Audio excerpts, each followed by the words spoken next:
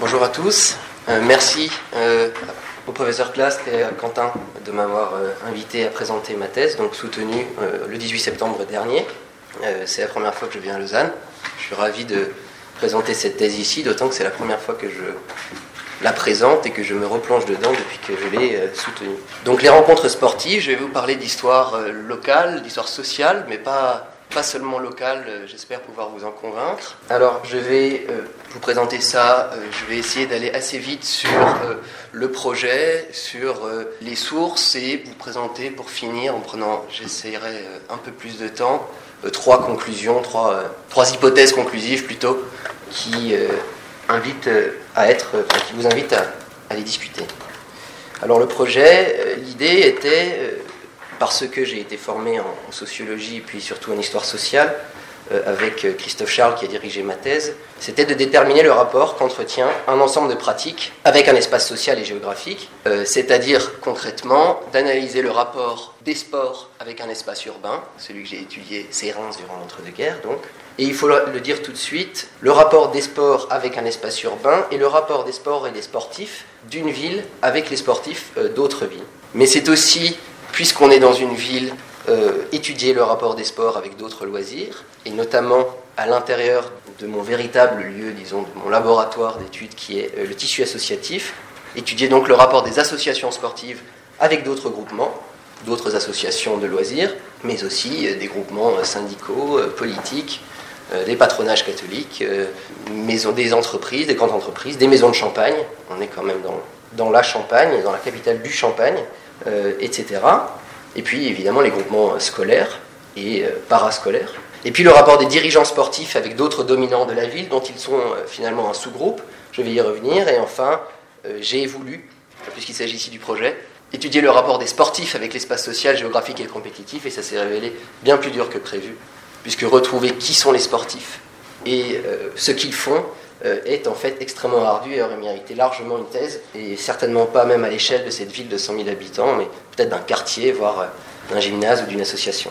Donc la ville que j'ai étudiée et l'époque que j'ai étudiée sont Reims dans l'entre-deux-guerres. Alors Reims, c'est dans le reste de la France. Je vous ai indiqué là sur cette diapositive où ça se trouve environ 100 000 habitants avant la Première Guerre mondiale et puis à partir à nouveau de 1926. Puisque le choix de l'entre-deux-guerres est un choix qui a été opéré pour des raisons liées à cette histoire locale. La ville est entièrement vidée de ses habitants le 25 mars 1918 par un ordre d'évacuation générale. Et donc j'étudie cette ville à partir du moment où le tissu social, et a fortiori le tissu associatif, se rapièce, se refont, jusqu'à 1939, 20 ans plus tard, plutôt l'été 1940, et un nouvel exode qui provoque notamment l'interruption des activités associatives. Donc j'étudie une population et une ville pendant 20 ans, entre 1918 et 1939 en gros. Ce que j'ai voulu faire, ce que j'ai fini par faire, c'est établir des listes d'associations, en fait la liste exhaustive je crois, des associations sportives en activité à Reims entre 1918 et 1939, la liste des dirigeants d'associations, président, d'honneur, président, vice-président, secrétaire et trésorier, la liste des sièges, la liste des lieux de pratique sportive, la liste des sports évidemment. Alors les sources principales pour le faire, c'est d'abord le grand quotidien régional qui s'appelle l'Éclaireur de l'Est, des archives préfectorales, municipales, mais aussi un peu fédérales. Et puis ma source préférée, celle dans laquelle j'ai passé le plus de temps, le recensement de population. Il y en a 4 dans ma période, 1921, 26, 31 et 36. Recensement de population, déjà c'est un très bel objet, c'est un grand livre. Et puis donc vous voyez, vous savez ce que c'est, mais on a les noms, la composition du ménage, les dates de naissance, l'origine, la ville et la nationalité, et la profession. Recensement de population, donc, pour, une fois que j'avais les noms, savoir qui étaient les individus qui étaient associés, et puis un nombre important d'annuaires, de guides touristiques, d'almanachs, et puis des bulletins, la presse d'époque, mais des bulletins surtout locaux, des bulletins d'associations un peu, mais en fait surtout des bulletins de patronage, des bulletins de quartier, et puis de la presse sportive. J'ai organisé tout ça dans des tables. Ça a l'air plus sérieux que ça ne l'est en réalité. Donc à gauche, vous voyez le modèle conceptuel de données, c'est-à-dire tout simplement comment ces tables sont liées entre elles. C'est la table club que vous voyez tout à gauche, là. Table club, par exemple, qui a 2 sous-tables. La table siège, évidemment, les sièges sont associés à des clubs, mais ils changent. Puis la table caractère club, laquelle est associée une notable section. Mais tout ça, c'est simplement ces listes qui sont organisées ensemble. Et puis la grosse table ici, avec toutes ces variables, c'est la table du président. C'était le cœur de mon travail, c'était de savoir qui étaient ces présidents d'associations. Donc il y a 833 individus, dirigeants sportifs dans cette ville, en 20 ans, et j'ai 200 présidents environ. Et puis à droite, vous avez 3 extraits de table avec les informations de base. Par exemple, pour celle du haut, voilà, le nom du club, sa création, l'année de son affiliation à une fédération et si oui, laquelle, le motif de sa disparition, l'année, l'éventuelle association qu'elle devient ensuite, et puis la source, etc. Bon, si vous avez des questions sur ces choses-là, je serais ravi d'y répondre. Et donc tout ça, c'est fait évidemment pour compter, classer, localiser, périodiser. Ça permet de faire des choses comme ça qui m'ont permis en fait de comprendre ce qui se passait, simplement trouver des dynamiques. Donc je ne vais pas forcément vous commenter ça maintenant parce que je ne vais pas avoir le temps, mais voilà, ça permet de montrer en tout cas que, évidemment, là, le graphique de gauche, on voit que le nombre de clubs connaît une croissance tendancielle. Ça baisse un peu à partir de 1927, le nombre de clubs, donc la courbe orange, du fait selon moi, une saturation de l'espace social. Le phénomène sportif est arrivé à sa maturité. Il se passe aussi, je vais vous en parler dans 2 minutes, une disparition très nette du sport féminin, mais dont les effectifs étaient de toute façon peu nombreux, donc qui jouent assez peu. Et puis cette saturation, évidemment, est renforcée ensuite par les effets de la crise économique, qui sont innombrables, et évidemment qu'on retrouve dans le phénomène sportif comme partout. Le nombre de sections sportives, vous voyez, connaît évidemment une augmentation aussi, mais je vais revenir là-dessus parce que c'est en fait relativement trompeur. Et puis comme on peut les compter, on peut aussi les classer. Et donc là, à droite, je vous ai classé pour les années 19-25 les types de clubs. Donc vous avez en jaune foncé les clubs civils, puis en jaune clair l'éducation physique, préparation militaire, gymnastique que j'ai mis ensemble. Et puis les autres, ce sont celles qui sont dirigées par des institutions religieuses, des entreprises, des institutions de bienfaisance et des écoles. Donc voilà, classer, compter, et puis surtout, et c'est ça qui m'a pris encore après beaucoup de temps, je ne pensais pas faire ça, c'était des cartes. Montrer dans l'espace urbain où étaient les clubs par rapport à où vivent les gens, où ils travaillent, par rapport à où se trouvent évidemment les stades, les rings, les pistes sportives. Ce sont les petites étoiles bleues là sur la carte de gauche. Ça concerne 1932. Et puis j'ai reporté ici également les types de clubs. Alors par exemple, à droite, vous voyez qu'en fonction de l'institution de tutelle qui la dirige, les logiques de localisation sont différentes. Quand on a affaire à une association de type municipal, eh bien, il y a une réflexion sur l'équilibre territorial entre les 4 cantons de la ville, parce que ce sont en fait des majorités politiques différentes. Quand on a une institution religieuse, eh bien, ça dépend du dynamisme du patronage. Les sièges d'entreprise que vous voyez, les sièges sociaux de clubs d'entreprise, c'est les points jaunes, je ne sais pas si vous les voyez bien. On les trouve plutôt dans les faubourgs, et en fait assez éloignés de là où vivent les gens. Et c'est assez normal puisque c'est dans les grandes entreprises industrielles qu'on trouve les premiers clubs d'entreprise. Et celles-ci sont progressivement reléguées aux marges des villes et deviennent... C'est ça qui va donner ensuite les banlieues industrielles du nord-est de la France et pas seulement. Alors évidemment, je vous l'ai dit, j'essaye toujours de trouver le rapport entre les sports et les autres faits culturels et les autres lieux de dynamisme culturel. Et il s'est avéré que les bistrots, les débits, les troquets, les brasseries sont l'ossature culturelle, l'ossature du dynamisme festif d'une ville. Et quand on compare ici les points verts qui sont les débits ouverts en 1930, déjà, il faut imaginer le nombre que ça fait quand même. Simplement dans l'année 1930, quand on les compare avec bien les sièges qui sont les pointillés bleus, on voit bien qu'il y a une claire corrélation. Alors cette corrélation, évidemment, il faut être beaucoup plus précis encore qu'est-ce qu'on voit là, mais ce sont les axes routiers principaux qui structurent l'espace culturel, l'espace de la pratique sportive, mais en fait de la pratique festive, de la vie nocturne, de la vie des marchés, etc. C'est l'avenue de l'An, dans des faubourgs pourtant encore extrêmement précaires, extrêmement peu urbanisés, des quartiers K et D. Les grandes routes de Reims sont structurantes, mais pas seulement. On voit le quartier central A, qui est le cœur culturel de la ville, c'est aussi le cœur politique et économique de la ville. Et en fait, je vous ai mis la carte d'à côté, qui est ma préférée, parce que c'est la plus utile. Ici, c'est simplement un zoom sur un des 4 cantons de Reims, donc le 3e, qui correspond grosso modo au quartier G, H, I et J. Et c'est finalement à cette échelle-là qu'on comprend, je crois, le phénomène sportif, son déploiement, parce qu'il faut vraiment rentrer dans la vie du quartier pour voir que les dancings doivent être à proximité de là où vivent les gens et de là où ils boivent, parce qu'on va danser après avoir bu, mais pas trop près non plus, parce qu'il y a des nuisances sonores. Et quand vous regardez à proximité de quel figuré surfacique on trouve les points rouges, c'est toujours dans des pâtés de maison qui sont plutôt industriels, plutôt là où on ne dort pas, mais à proximité. Et puis vous voyez le tram, qui est la route rouge. Le tram suit le tracé de la route principale de ce canton, et donc le tram est structurant, mais en fait le tram est structurant parce qu'il est sur la route structurante, et c'est le long de cette route qu'on trouve les bistrots et les sièges sportifs. Les sièges sportifs qui ont des localisations spécifiques. On en voit une qui est importante, c'est ici. Ça c'est un parc, c'est le parc Pommery, qui est le siège de la société sportive du parc Pommery, qui deviendra ensuite le stade de Reims.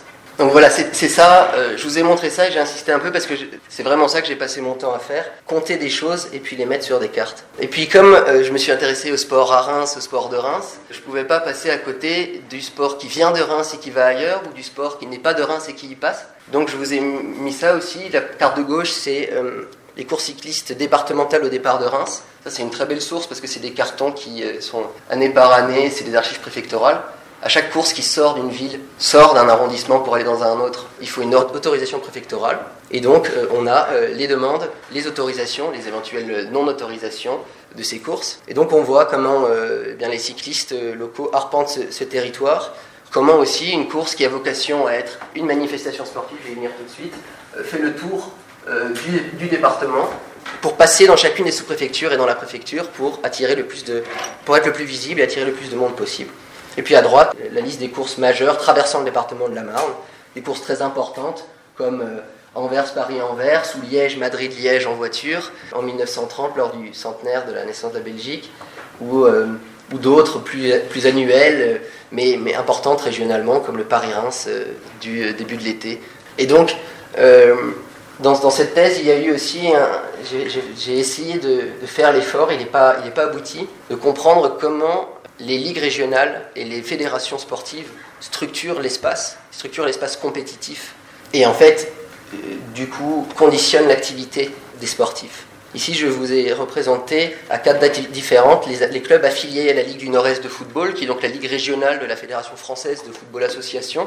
Reims, c'est la capitale de la ligue et c'est la ville qui a le plus gros point là. Vous voyez, c'est celle qui compte le plus grand nombre de clubs affiliés à la fédération de football en 27, c'est-à-dire 7 clubs. Et donc c'est assez rigolo parce que ça j'ai pas pu le faire évidemment sur papier, mais vous voyez donc ça c'est 27, 31, 33, 36. Alors si on prend par exemple l'évolution entre 27 et 31, on voit qu'il y a clairement évidemment un nombre de clubs qui explose dans des communes rurales, dans des départements qui sont en fait très différents les uns des autres. Vous prenez le nord des Ardennes, par exemple, à la frontière belge, c'est extrêmement industriel. Il y a énormément de grosses industries dans des villes qui sont en fait relativement petites et pratiquement habitées que par une population ouvrière. Il y a énormément de clubs de football. L'Oise, le sud-centre de l'Oise, tout à l'ouest, et en fait, son activité sportive est tout à fait déterminée par le dynamisme de Paris, qui est le gros truc blanc ici. Donc voilà, là il y a une espèce d'éclairage de Paris ou du dynamisme parisien qui se poursuit. Et puis on voit par exemple dans le département de la Haute-Marne au sud comment encore les grandes routes sont structurantes et évidemment les grandes villes sont des lieux d'hyperactivité sportive. Et puis 33, l'annuaire fédéral sur lequel est construite cette carte est écrit plutôt au début de l'année, donc on a déjà les effets de la crise mais pas encore totalement. En 36, on voit qu'il y a une sorte de rétractation. Et puis, vous voyez aussi d'ailleurs qu'entre 33 et 36, il y a une partie du territoire fédéral qui disparaît, qui est en fait rattachée à la Fédération d'Île-de-France, j'imagine. Voilà, donc les cartes, en fonction des fédérations, évidemment, les cartes ne sont pas les mêmes, ce qui veut dire que les mobilités ne sont pas les mêmes. Quand vous jouez en première division, vous affrontez les meilleurs de chacun des comités de la Ligue régionale. Donc, quand vous êtes rémois et que vous êtes en première division, vous pouvez aller jouer parfois à Senlis, parfois à Saint-Dizier, au Deux-Vireux, petit village ardennais qui est en fait le meilleur du département de la région pendant des années. Quand vous êtes dans la fédération de tennis, le comité fédéral est beaucoup plus petit, c'est Marne et une partie de l'Aisne, et donc les déplacements sont moindres. Les possibilités de se rencontrer aussi, puisque c'est le titre de la thèse aussi. Voilà, donc tout ça je l'ai organisé dans une thèse, dans un plan en 2 parties. Une partie, disons, sur les structures, et une partie sur l'événement. Donc la première partie est chronologique, c'est 3 chapitres. De 19 à 25, c'est la reconstruction. Ensuite, c'est de l'après-guerre à la crise, 26-32. Et puis de la crise à la guerre, la nouvelle guerre, la deuxième, de 32 à 39. À l'intérieur de ces parties, c'est plutôt thématique. Mais en fait, c'est ce que je viens de vous montrer, qui est là organisé, dans un discours assez dense, quoi, hein. Il y a beaucoup de chiffres, il y a beaucoup de... Je regrette de ne pas avoir eu plus l'occasion de mettre des histoires de vie que pourtant j'avais retrouvées là-dedans. Et donc finalement, plus ça va, même si ça s'y prête moins, plus on les retrouve dans la partie 2, mes individus, mes dirigeants. Donc la partie 2, l'invention du spectacle sportif, ça c'est sur la création de l'événement, mais l'événement comme quelque chose qui est annoncé, qui est médiatisé en amont, qui est créé et dont on peut éventuellement être exclu, comme le chapitre 6 le montre sur le sport féminin. Je vais quand même vous parler des chapitres différents de la partie 2 qui sont plutôt donc thématiques, comme vous l'avez vu. Donc le chapitre 4, c'est le dimanche dans l'espace public, et j'ai essayé de faire une typologie des épreuves. J'ai pris comme définition du sport une définition indigène, et définition de l'époque, plutôt la définition des producteurs de mes archives de l'époque, et à partir de ce qui est du sport pour eux, j'ai essayé de voir comment on pouvait classer les types d'épreuves. Parce qu'évidemment, il y a déjà les épreuves que je n'ai jamais vues. Toutes les épreuves qui ne sont pas associatives, tous les matchs dans la rue, toutes les sorties à vélo entre copains, toutes les parties de billard qui n'est pas un loisir associatif, alors est-ce que c'est même un sport ? Tout ce qui est non associatif, extra-associatif et qui n'est ni de près ni de loin institutionnalisé disparaît.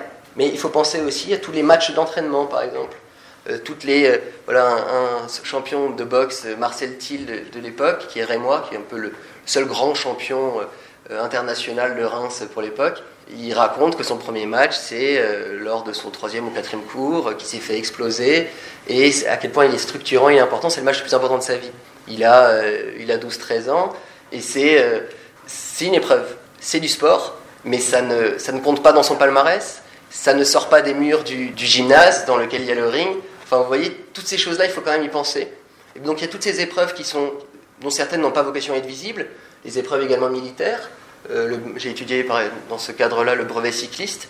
Et puis, un type d'épreuve différent, qui est la manifestation sportive, et que je décris comme ayant vocation à être visible. On organise des manifestations sportives pour qu'elles soient vues par le plus grand nombre. Et donc les manifestations sportives ont une autre nature et un autre rapport à l'espace public que les autres épreuves. Alors ensuite, calendrier, j'ai voulu montrer, mais ça je vais vous en reparler tout de suite, j'ai voulu montrer que le calendrier était une co-construction entre les associations, les fédérations et puis les médias, enfin le grand quotidien régional pour ce qui me concerne.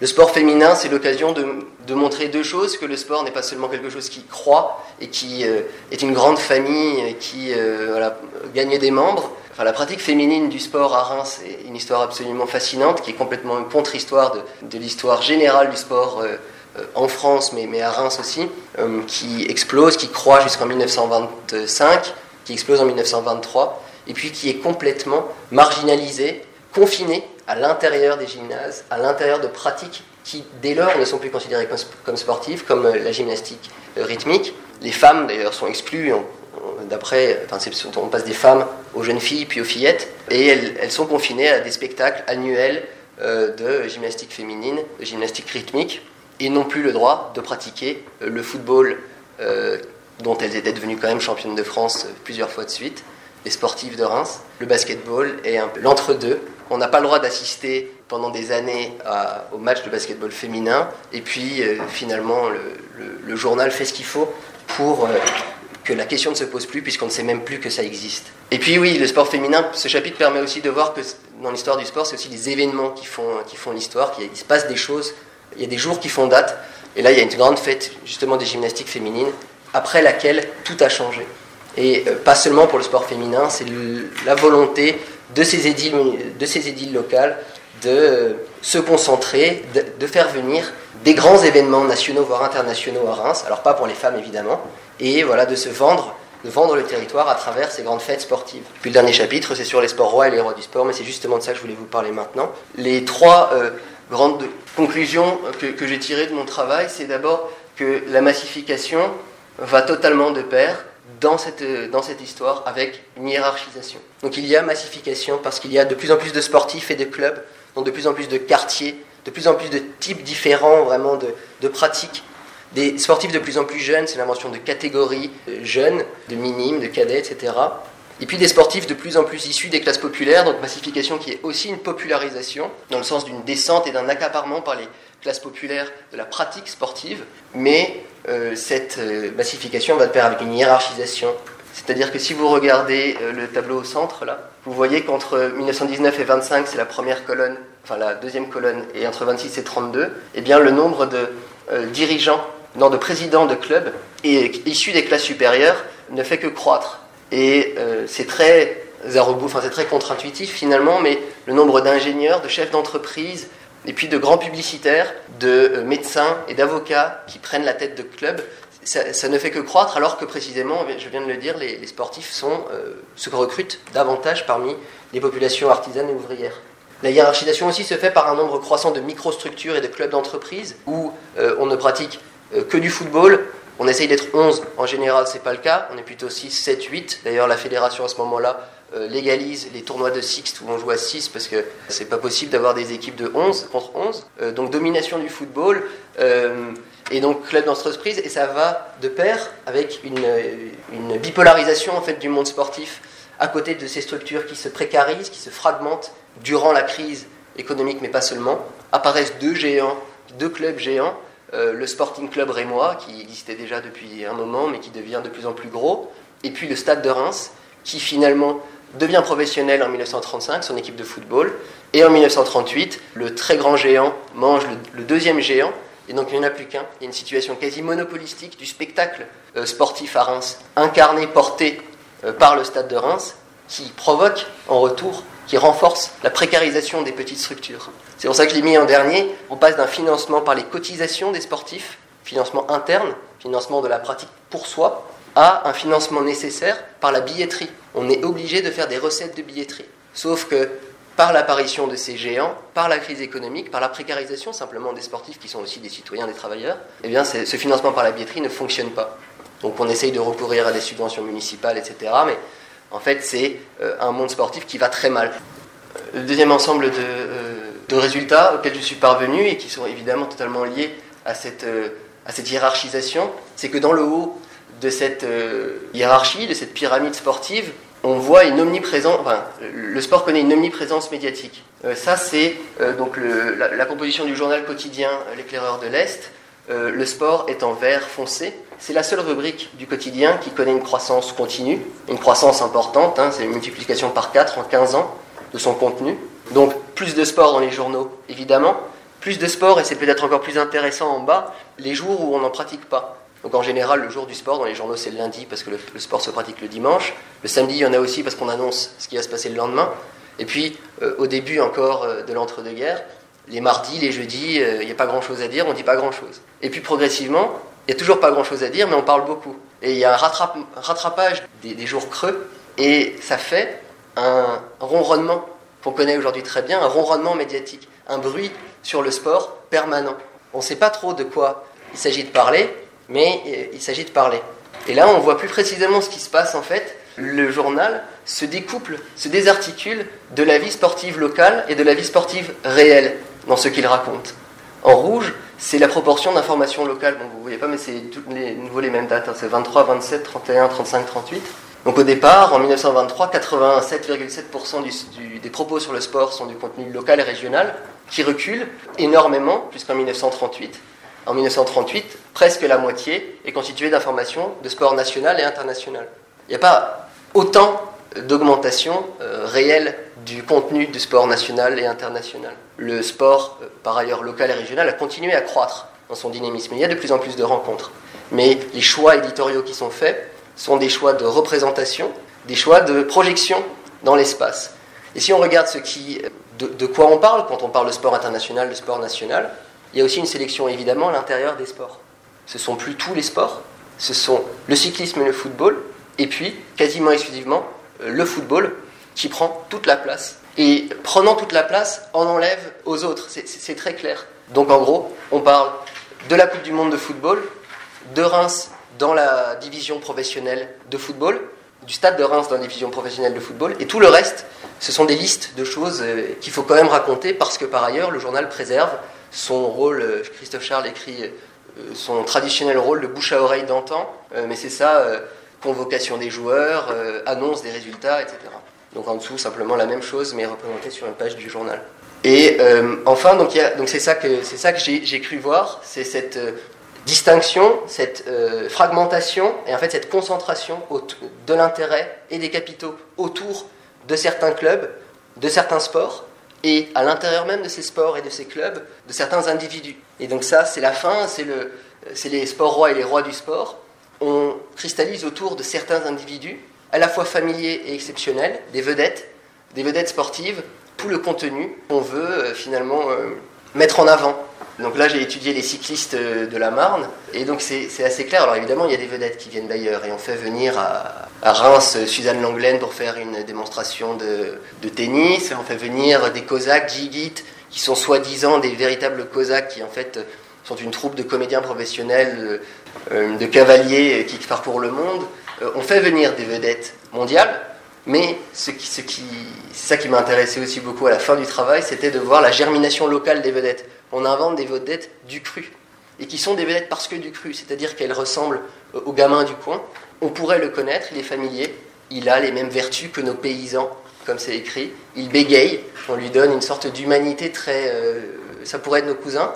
Et puis ses performances, parfois son allure, et surtout son palmarès, font d'eux des gens exceptionnels, mais qui sont elles aussi évidemment des constructions médiatiques. Je conclus, donc c'est ça, c'est que dans la deuxième partie de la thèse, sur l'invention des événements à partir des structures, on n'est pas ici dans quelque chose qui serait en plus un processus médiatique, qui serait en plus autre chose ou au-dessus de la structuration associative. Cette construction de l'exclusion, de la vedette, du business, de la circulation, de l'Europe du sport, elle vient conditionner, elle vient infuser les pratiques associatives et c'est le paradoxe là, de ces recettes de billetterie qui sont absolument indispensables et en même temps absolument impossibles à avoir pour les petits clubs.